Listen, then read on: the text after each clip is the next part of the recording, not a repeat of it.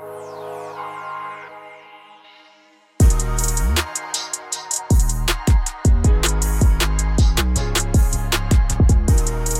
Jordan. What's up, Michael? I'm going to read you a tweet. Oh, wow. This might be my favorite tweet of all time from Naval. The modern struggle. Lone individuals summoning inhuman willpower, fasting, meditating, and exercising, up against armies of scientists and statisticians weaponizing abundant food, screens, and medicine into junk food, clickbait news, infinite porn, endless games, and addictive drugs. Wow. Fire. Yeah, that was from 2019, too. I feel like it's only ramped up. Oh, it's gotten way worse. Man, that's crazy. And I consider myself slightly above average in terms of like noticing these things and somewhat controlling my behaviors. So I can't even imagine what so many people are going through, either consciously or unconsciously. I think the vast majority of it is unconscious.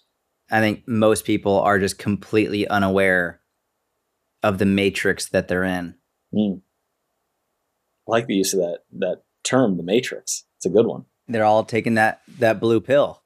Did you play video games growing up? I did, but only because other kids did, and I never really enjoyed them.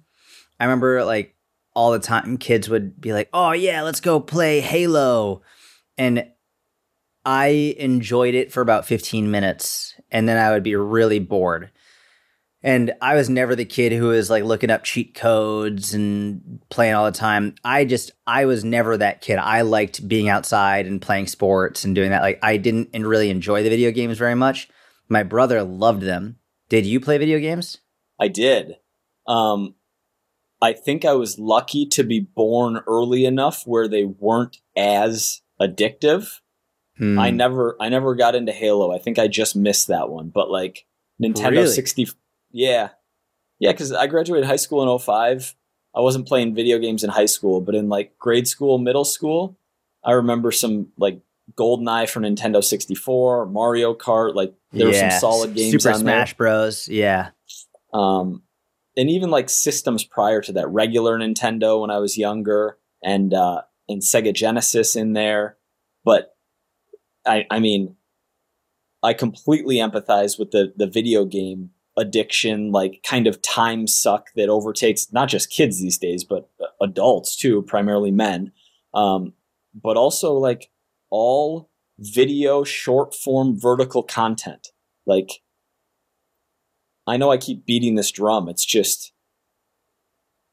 I don't know. I think I saw something the other day, like a reminder, or maybe it was, I don't remember what exactly the piece of content was, but it was along the lines of, what were the last 5 shorts that you watched?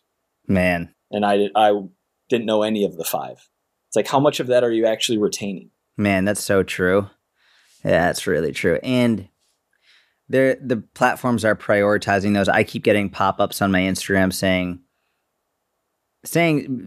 to incentivize me to make more reels, basically saying to the effect of, reels get the most engagement. If you really want to like reach more people, make more reels. I'm like, oh man, this is crazy. Like it really is the type of content that keeps people on the platform the longest, which is, I don't know if it's necessarily the best for building a business, but it's definitely the best for the platform. I just don't know if it's best for the creator. It's definitely at least one component of a content strategy that's best for the creator, or probably. But I mean, that's a completely different conversation because, yeah, from a creation perspective, if you want to reach a new audience, great. I'm talking purely on the consumer side as an individual. Like, there's just so many. It's just so hard to resist that. Yeah, dude, it's crazy out there, and creators are getting so good about getting your attention, and they're really figuring it out. Like it used to be a very select group of people who are really good at drawing you in early on in the videos. And now I feel like it's so many people are really good at making content that sucks you in right away. It's pretty crazy. So many people are good at it, and all you're seeing are the best reels. Mm-hmm. Mm-hmm. Like it used to be, you were seeing way less from people you didn't follow. So you're seeing mostly content from people who you selected to follow, and maybe a handful of them are really good at making highly captivating, like, hooks you in kind of content.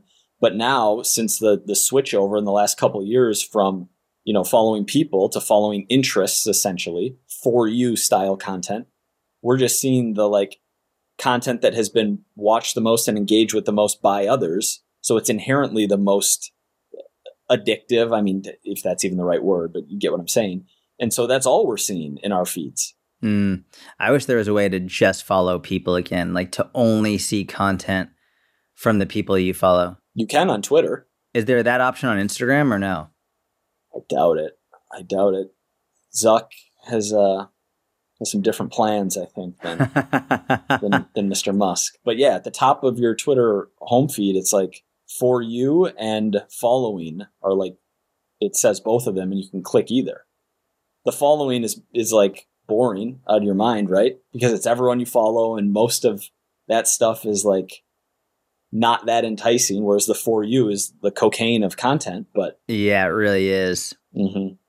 And I forget, I think I told you about this. I forget what I was searching, but I was searching for something on Google the other day, and I scrolled down, and just below the fold on Google, they were recommending short form videos on actually, they had 1 TikTok and 3 YouTube.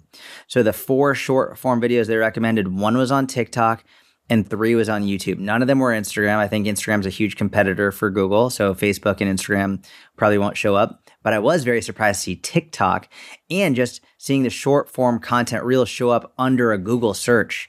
I didn't even touch videos. This was under the article section. It was under like all. I scrolled down and just below the fold, 4 short form videos. I couldn't believe it. Yeah.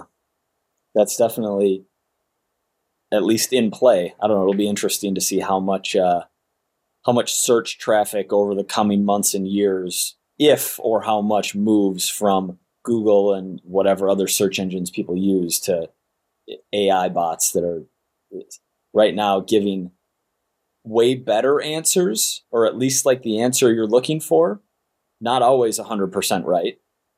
Meaning you and I have both sent screenshots back and forth using ChatGPT where it's like, well, this is blatantly incorrect.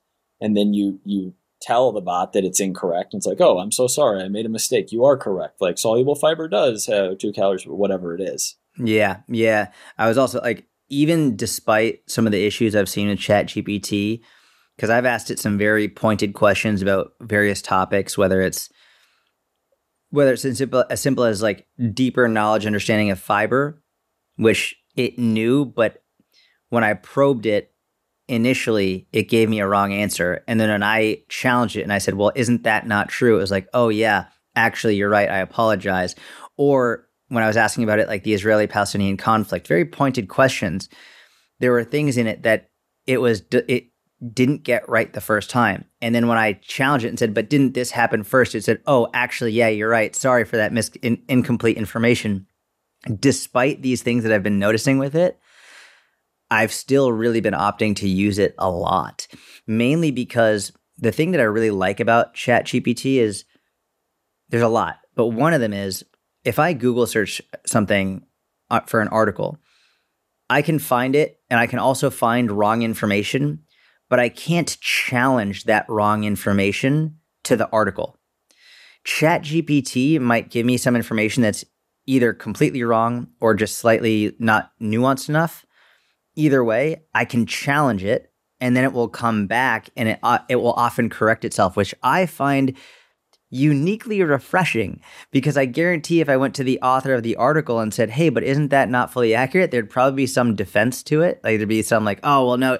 But ChatGPT seems to actually, at least thus far, be willing to say, oops, you're right, I was wrong, which is very unique. That feels like it's only saying that because it got caught. Like, I don't think that when it says that, then the next person who prompts it on your same original Israel-Palestine question, I don't think it's going to take into account that you corrected it in this place and then include that new information in that person's prompt. Like, the only way we're catching it is on subjects, nutrition and the conflict in the Middle East, two of the things that you're most well versed in. Like Right, 99% of subjects when we ask, like most people who would ask the fiber question who don't know the distinction between soluble and insoluble fiber wouldn't have known to ask the follow-up question. Right.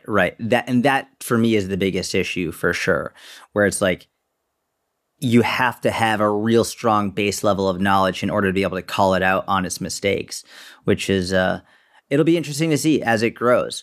I have been having fun having real conversations with it, though. It's been a more fun experience for me on ChatGPT than it has been on Google recently, because you can have a real-time conversation.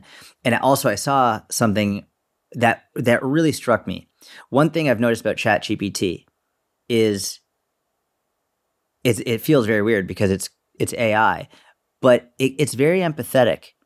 Like, I'm sorry you feel that way, or I'm sorry I made a mistake. It uses the words that give the perception of empathy, right? Perception of empathy. It's not empathetic. It's perceived empathy. And there was a study done very recently where people they submitted questions, medical questions, and the researchers gave those questions to real doctors, and then also gave that same question to ChatGPT.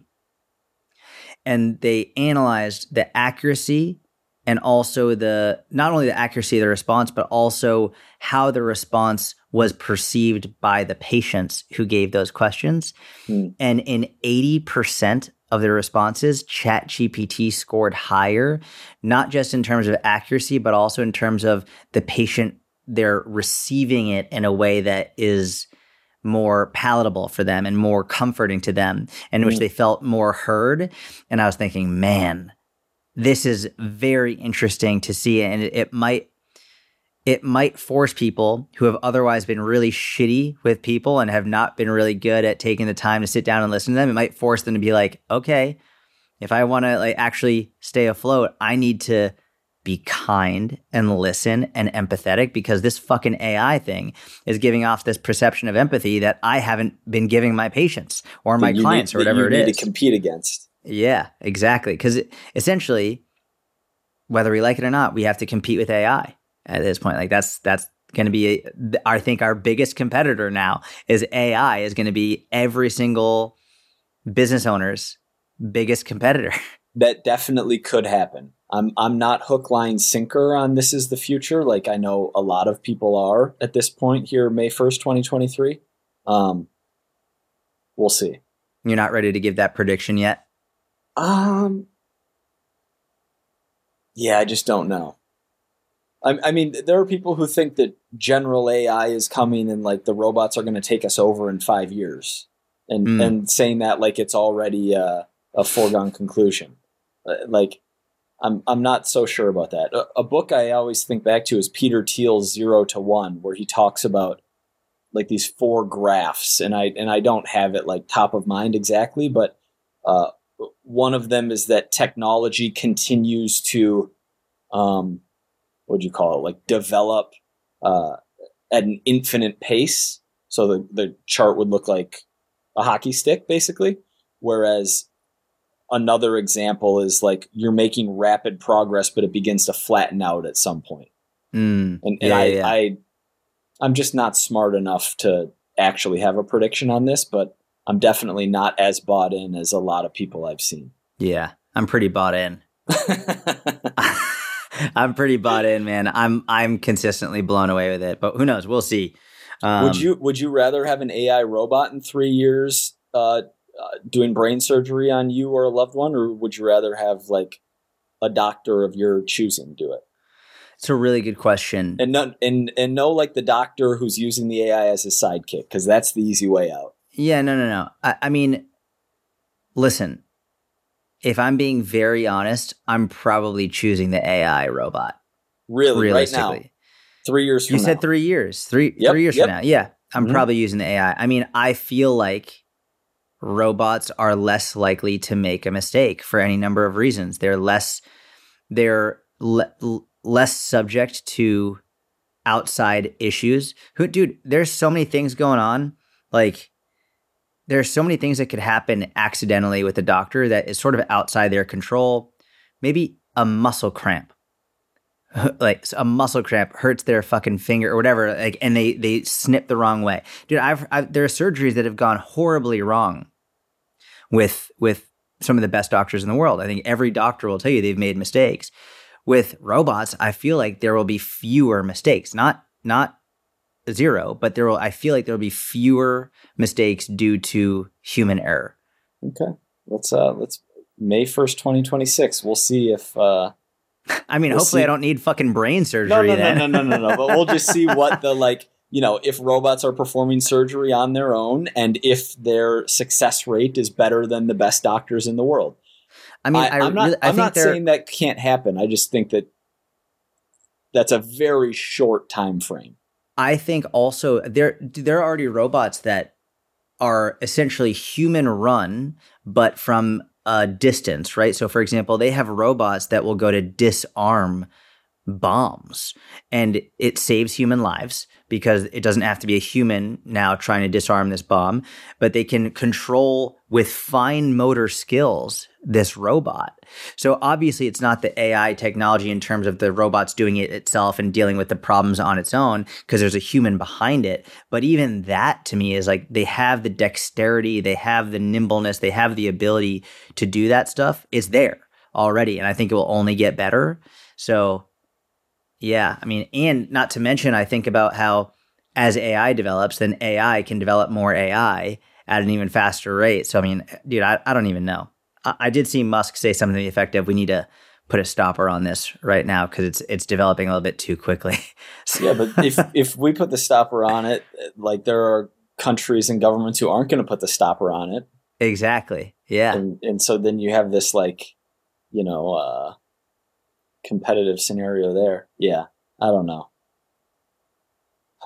Jordan, brother. Dude, crazy shit. It's really crazy. Well, oh, dude, I'm on chapter 5 of Tia. Oh, let's go. I really enjoy it so far. So far, I like it a lot. I'm a big fan right now. Any big takeaways that you're enjoying so far? I just really like the talk around the centenarians, super centenarians. I've always been interested in that. It's been it's nice because he's like, listen, there's clearly a genetic component to this. Clearly, there's without a doubt, especially to living past 100. Yeah, living 100, past 110. It's like, he's like, clearly there's genetic component to this, especially considering how many of them said that they smoke and drank for a huge portion of their life and never exercised. It's like, clearly there's some things that, like, some people just win the genetic lottery. But I also like how he's making it a point to say that doesn't mean there aren't things you can do to extend your health and lifespan, and who knows, maybe also achieve that as well. So just like you and I have spoken about for years, how genetics play a role in everything, but they don't determine everything. It is very, very cool to hear about that. And I just love the storytelling aspect of it and hearing about these centenarians, super centenarians and all of that. And it also makes me analyze those in my life and in my own life personally to see, like, listen, how do I feel right now? I'm 31. What am I going to feel like in 10 years, 20 years, 30 years? When I'm 60, am I going to be able to compete with guys who are 40? When I'm 80, am I going to be able to compete with guys who are 50 or 60? Like, that's really what I want. And to be able to, so it's, I love how you're smiling because I'm bringing up the competition aspect. I'm smiling because, I know exactly. When I'm 82 years old and I'm a black belt, can I beat a 45-year-old brown belt? Like, can I take him? I'm 35 100%. Years older. That's exactly where I was like, all right, am I going to be able to do, like, triangle chokes and omoplatas without worrying about my knee blowing out? Are you liking it so far? I am. I'm enjoying it a lot. I just got through. So chapter 6, I think, is the beginning of when he starts talking about the 4 horsemen individually. These leading causes of death, essentially, of preventable death. And so I think chapter 7 was heart disease. Chapter 8 I just started as cancer, which is interesting. Yeah, I'm really enjoying it. I'm excited. We'll do like a full episode on the book here in the next couple weeks. Yeah, I also really like the distinctions between medicine 1.0, 2.0, and 3.0. the way he broke those down, and he spoke about so many different things, but how Medicine 2.0 sort of looks at averages, Medicine 3.0 really looks at the individual, which I just think it makes sense at this point in technology. We have the ability to really look at individuals over the long term, as opposed to taking averages from subgroups of people. I really loved the story. I loved it. And it was very sad as well. The guy who discovered airborne bacteria, and he was like, they noticed that the women who were giving birth, a large percentage of them were dying. And he was like, oh, well, maybe it's because we're doing autopsies on people who died the day before and not washing our hands. And they put that guy in an insane asylum, and he died in an insane asylum. And that same year, another doctor figured out, oh, he was actually right. Like, it was because we're like giving them these germs. It's like, man, there's so many awful and terrible and sad things about that. And also just understanding human nature, where it's so easy for us to just dismiss someone and say, you're wrong. You're wrong. That's not how it's done. That's not how it's done. You're wrong. It's like, man, I think that it happens in every aspect of life, in every realm that we belong to, every realm of life, every different discussion, every different topic. Like, it's so easy just to fall back on, well, that's not how it's been done. That's not right. Da, da, da, and to get upset or scared of what someone is saying and how that might bring about change, as opposed to being like, you know what, maybe you're right. Let's dive into it more and pick it apart and see what the potential is here. Yeah. I mean, it's a safe bet to say that you're wrong, and you're usually going to be right. But oftentimes you're not, like that guy who made that discovery. What year, do you remember, like what century that was in? It was earlier in the book, right? I think it was chapter 2 or chapter 3. I forget. The distinction between Medicine 2.0 and 3.0 in terms of Medicine 2.0 being reactive and Medicine 3.0 being preventative is amazing too. Like, yeah. And just makes so much sense. And I hate to point the finger and blame the system, but it would be awesome if, for example, catching polyps as a precursor to colon cancer was one of the things that you can easily get checked, but because it's expensive or for whatever reason, we don't do it until X age. I don't know if it's 45 now or if it's 50 now. I believe it's one of those two. But I know Peter was like, I can't remember if I had this in a private conversation or if this was on a podcast recently, but you don't remember. So he paid out of pocket to get his first colonoscopy at 37 or something, because he talks about these diseases starting to develop early, and when they start to develop early, if it does start to develop early and something like that, I think if you don't catch it within 5 years, that's not good. But it's for $1,000 or $2,000 or whatever it is, even if it's a 99.9% or 99.5% chance he doesn't have it, if there's a 0.5% chance he is starting to develop it and they catch it, like, you just saved his life. So is that amount of money worth it? Yeah. Yeah, man. 100%. Atherosclerosis was another one. Like, basically these people who are dying from sudden heart attacks in their 40s, 50s, 60s, even 70s, they start to, like, the calcification process begins as early as their 20s or sometimes their teens.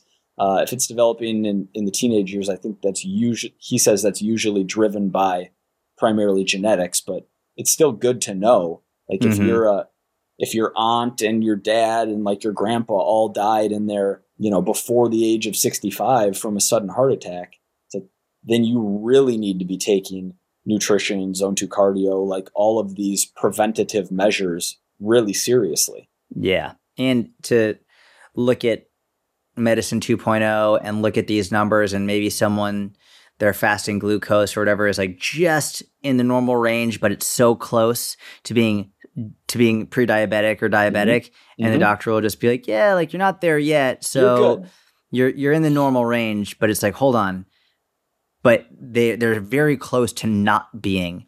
And so how about we take action now, more than just saying, yeah, improve your diet or whatever it is, and how about we give them real direction, because it's sort of an arbitrary line where it's like, well, you have it now or you don't have it. It's like, you're in that range. Like you're there. And we got to take more care of that. And also, dude, you're going to laugh when I say this. I'm becoming a real conspiracy theorist, bro. I didn't know you were going to go in that direction, but I love it. Dude, it's so funny. I used to like look at conspiracy theorists and be like, you guys are crazy. Like, what the fuck is wrong with you? And now I like staying somewhat on topic, specifically in regard to like big pharma, for example, like medications being just given out at like, I used to be like, no one would do that just for the sake of money at the expense of people's health. And now I'm like, I'm an idiot. They absolutely would, and they do. And it's just, it's so, especially after the last 3 years when so many of the people who were labeled conspiracy theorists and they were silenced, it's actually come out that like, oh no, they were right, but we're not actually going to like make big news about this. We're going to quietly say they were right and then move on.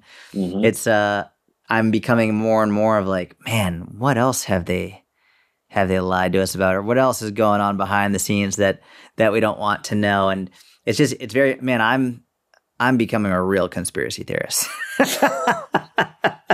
Are you looking to take this in directions other than the pharmaceutical industry and basically what, like, are you looking to have other conspiracy theory discussions right now, or are you trying to stay on this one? Dude, I'll pee it up. I'll do whatever you want. I'll talk about whatever you want to talk about. I was specifically referring to big pharma and how I just believed in the good of humankind and how they were like, and there have been some great things about pharma and they've done some really incredible things, but also there are some really terrible things that are going on behind the scenes where they're just doing it for the sake of making more money. That's like, oh shit. Like it's just, it's blowing me away. It's crazy. So, I mean, I'll talk about anything though.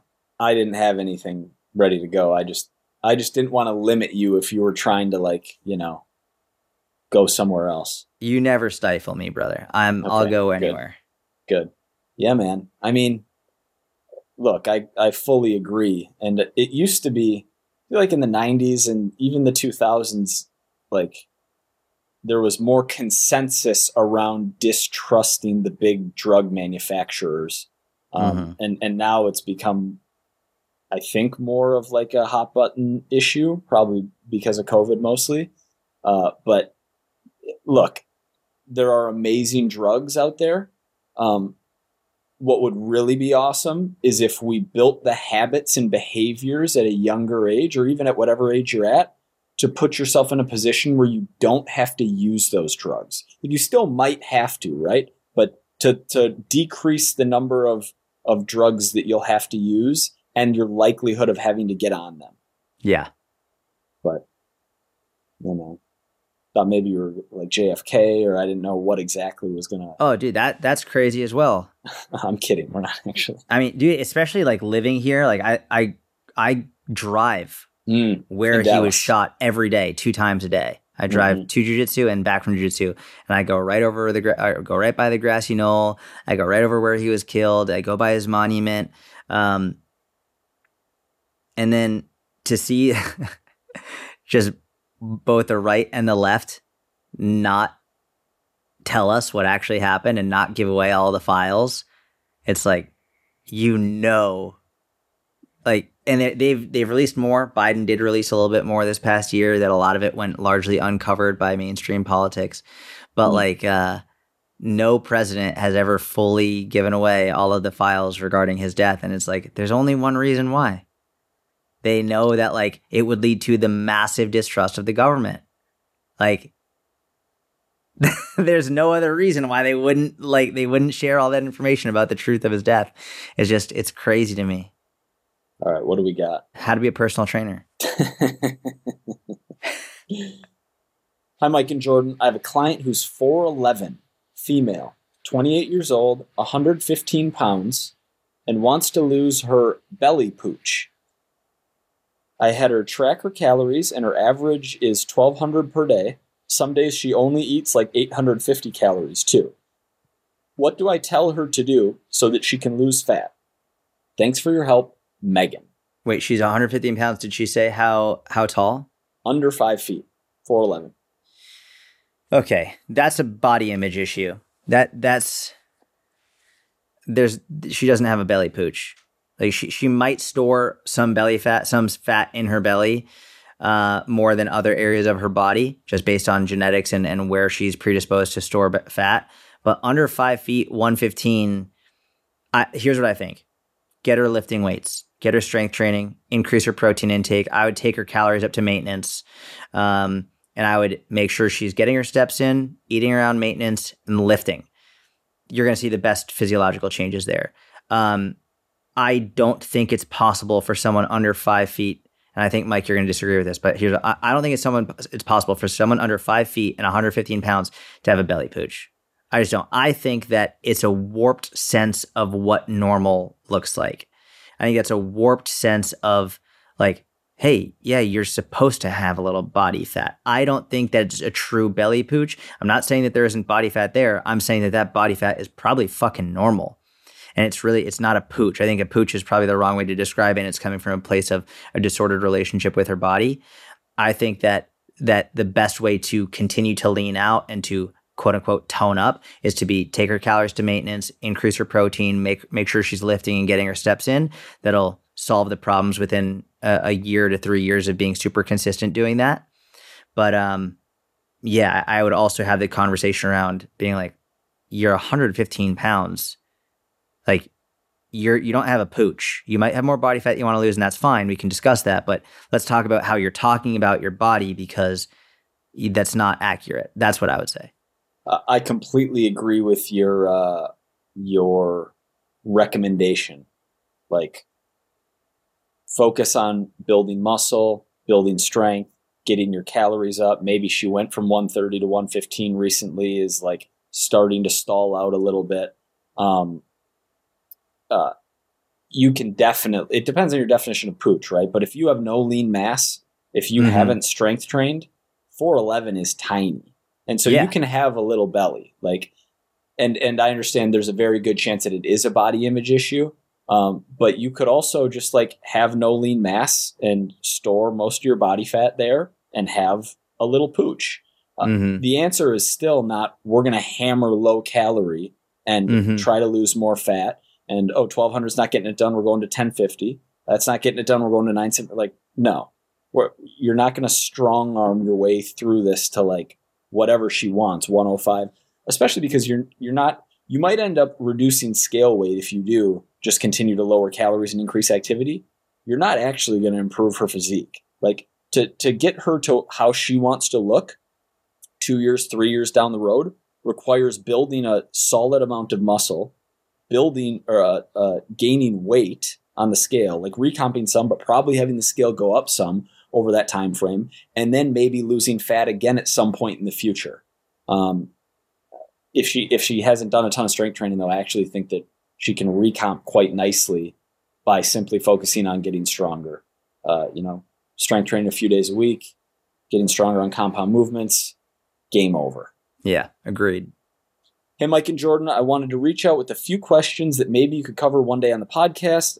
Thoughts on exercises like a renegade row or triceps kickback while in a plank.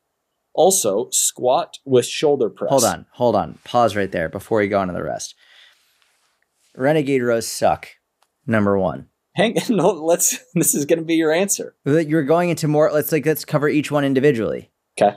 The one that got me, like, I hate renegade rows. I'm happy to talk about why. All exercises where you're doing more than one exercise in one is awful and is inefficient and is like, if you want to do it for endurance or to get your heart rate up, there are way better ways to do endurance and get your heart rate up. You are like a lunge to curl, a squat to press. Yeah. You're never going to be like at an RPE 8 for two different movement patterns at the exact same time. You're either going to be not making optimal bicep progress because you can curl more than you can shoulder press, or vice versa. Usually you can shoulder press more than you can curl. And so pairing these up, you're just leaving massive amounts of progress on the table. Now, someone might say, well, I don't have a lot of time to work out, so I'm trying to like squeeze it all in. Cool. Superset the two movements, like reduce rest time. There are other ways to do that, but by selecting a weight, you're limiting yourself on your stronger movement. And so you're not going to make as much progress on your stronger movement. Fact. Did they say a plank with a tricep extension? Yeah, let me finish the question.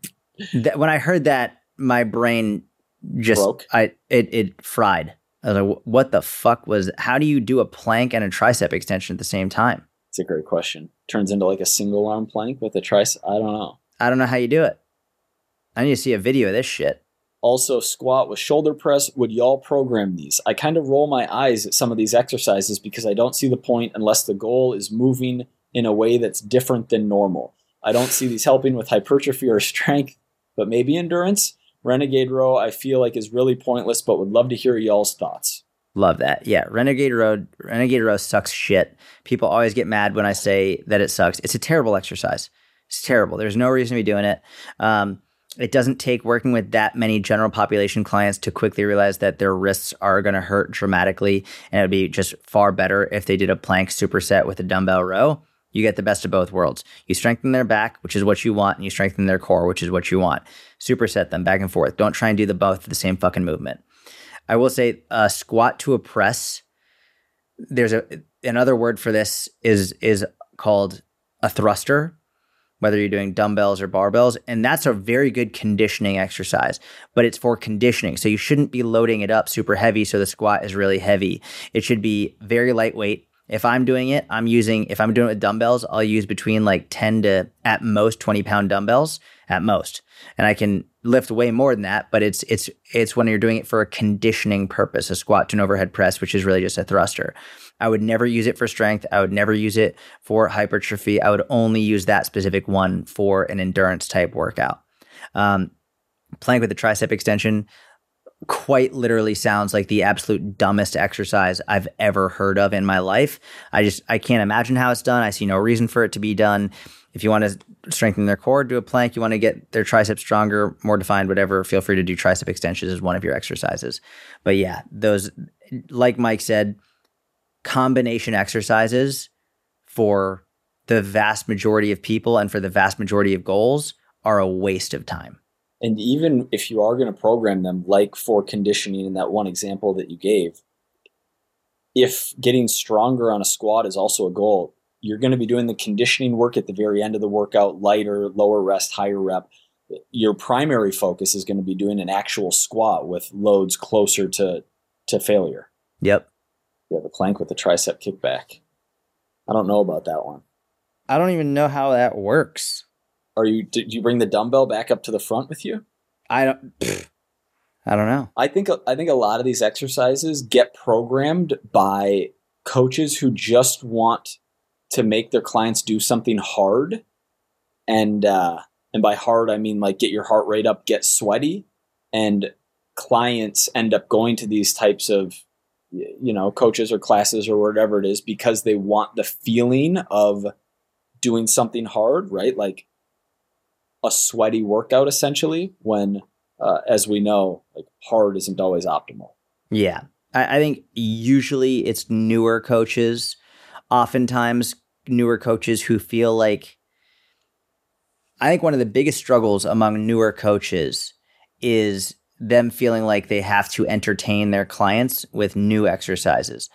I think for me personally, it was one of the most difficult things. And for a lot of coaches that we speak with in the mentorship and just in general, they feel like their clients are getting bored. And there are a couple of things you have to remember. Number one is effective strength training is boring, especially after you've been doing it for a long time. Your clients aren't nearly as bored as you think they are because you're writing new programs for, 10, 20, 40, 50, 70 clients, whatever it is. And you're programming the same exercises over and over and over and over again, however many times a week and month. They're getting one program. That's it. And so they're not seeing the same exercises as many times as you are. So your perception of what you think they're bored with is actually very flawed. And they're probably not bored with it. Sometimes they might be, but those are usually the more advanced people. People have been doing it for a while. But even then, if I had a client who was like, hey, I'm bored, can we do something different? I'd be like, yeah, sure. Instead of doing a dumbbell row, we'll do a pause dumbbell row. Or instead of doing a pause tempo row, we'll do an inverted row. Instead of doing inverted row, we'll do a seated cable row, whatever it is. But like we're still doing rows no matter what. And we're not doing a seated cable row with a tricep extension superset just because like you're fucking bored. It makes no sense. If you want a coach to do that, then we'll separate and you go find. And I've had clients do that. Not many, but I've had clients do that, and then they come back within like 3 to 6 months. Like, okay, yeah, it wasn't as good as I thought it was going to be. And they realize that being entertained is far less important than actually getting results. Well said. Okay, here's a question that I think I'm very interested to hear your response to this. So this woman asked, she said, why do fitness influencers act like macros will change your life even if you already track calories? Which I'm very interested to hear your response to this. I've never seen a fitness influencer act like macros will change your life, even if you already track calories. Okay, but let's assume they do. You don't even have to assume they do. Calories just tell you how much total energy you're eating. Mm-hmm. They don't tell you anything about the composition of what you're eating and how that impacts your performance, your body composition, your sleep, your energy. It would sort of be like saying, I'm trying to come up with a good analogy off the top of my head, but it would sort of be like, why does every financial advisor really prioritize making a budget and understanding your income and your expenses and not just understand how much money you have in your bank in total? It's like, well, it's because that can change at any point in time based on your income, based on your expenses, based on your budget, based on you want to have a certain amount saved for, God forbid, for an emergency. You want to know how to get more in if you need it. You want to know how to build up enough so that you can help make your money work for you. There's a lot of a deeper dive than just simply how much total you have. And that's why like I think that it's, if we're breaking it down, what's most important, I think calories are the most important, especially at the beginning, and especially if weight loss and fat loss specifically is the goal. But if all of your knowledge is centered around calories and you don't know deeper understanding macros or anything like that, it's sort of like reading the back of the book, but not reading the book. You just like, you understand what it's about, but you don't really know the storyline. You don't know, you don't really know what with the depth of each character. You're not really getting the whole book. You're just getting enough to maybe pass a pop quiz in high school, but you're not actually getting enough to understand what's going on in the book. I don't know. That's my thoughts. Solid analogy. Yeah. I mean, there's tremendous benefit. I don't know if it'll change your whole life, but protein to start, because it's the most important of the macronutrients, is going to lead to, if you're just tracking calories, you're not paying attention to your macros and you're not prioritizing protein, you're almost certainly under eating protein.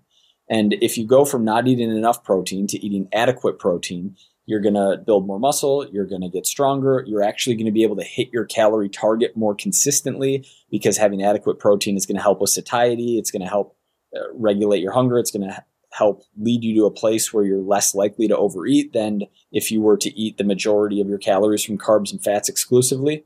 So that's one way that focusing on your macros rather than just your calories will make a difference. Between carbs and fats, by tracking carbs and fats, by tracking all three macronutrients for a period of time, at the very least, you're going to find out what, like, the macronutrient composition of the foods you like to eat.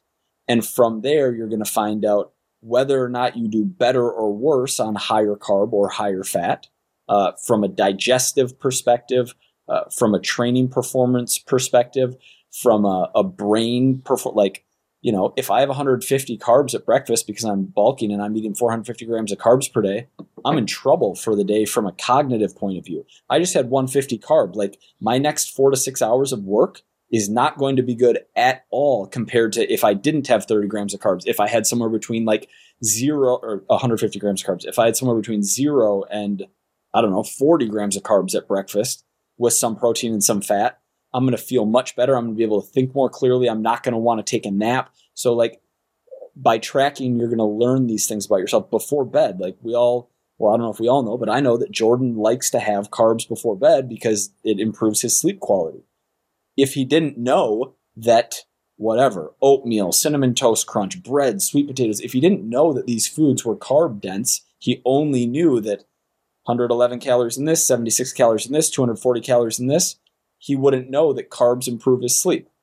And so, yeah, you're not just reading the back of the book, you're reading the inside of the book. You're going to have a more comprehensive understanding of what you're putting in your body and how it affects you. Yeah, that's what I wanted to hear. My buddy Tyler Minton, he said it in a way that I loved. He said, calories determine what you weigh, macros determine how you look, and micros determine how you feel. And I think it's a little bit oversimplified. It's not 100%, but overall, I really like it. I think, and it helps explain the benefit for everyday general population understanding. Listen, if you want to lose weight or gain weight, calories are the priority.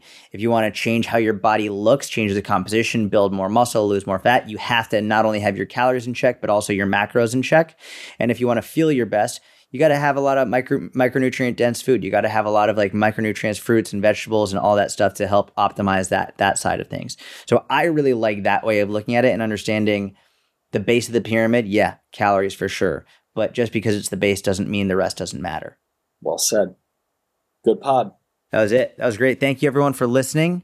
If you're not watching on YouTube yet, we don't know what you're doing, but we do really appreciate all of the kind messages that you send. So to everyone who sent us messages, thank you so much. All the kind words and the reviews have been incredible. So thank you. If you haven't left a review yet, please do, especially actually only if it's a 5-star. If it's not a 5-star, no need to leave a review. But thank you very much. We appreciate you. Have a wonderful day, and we'll talk to you soon.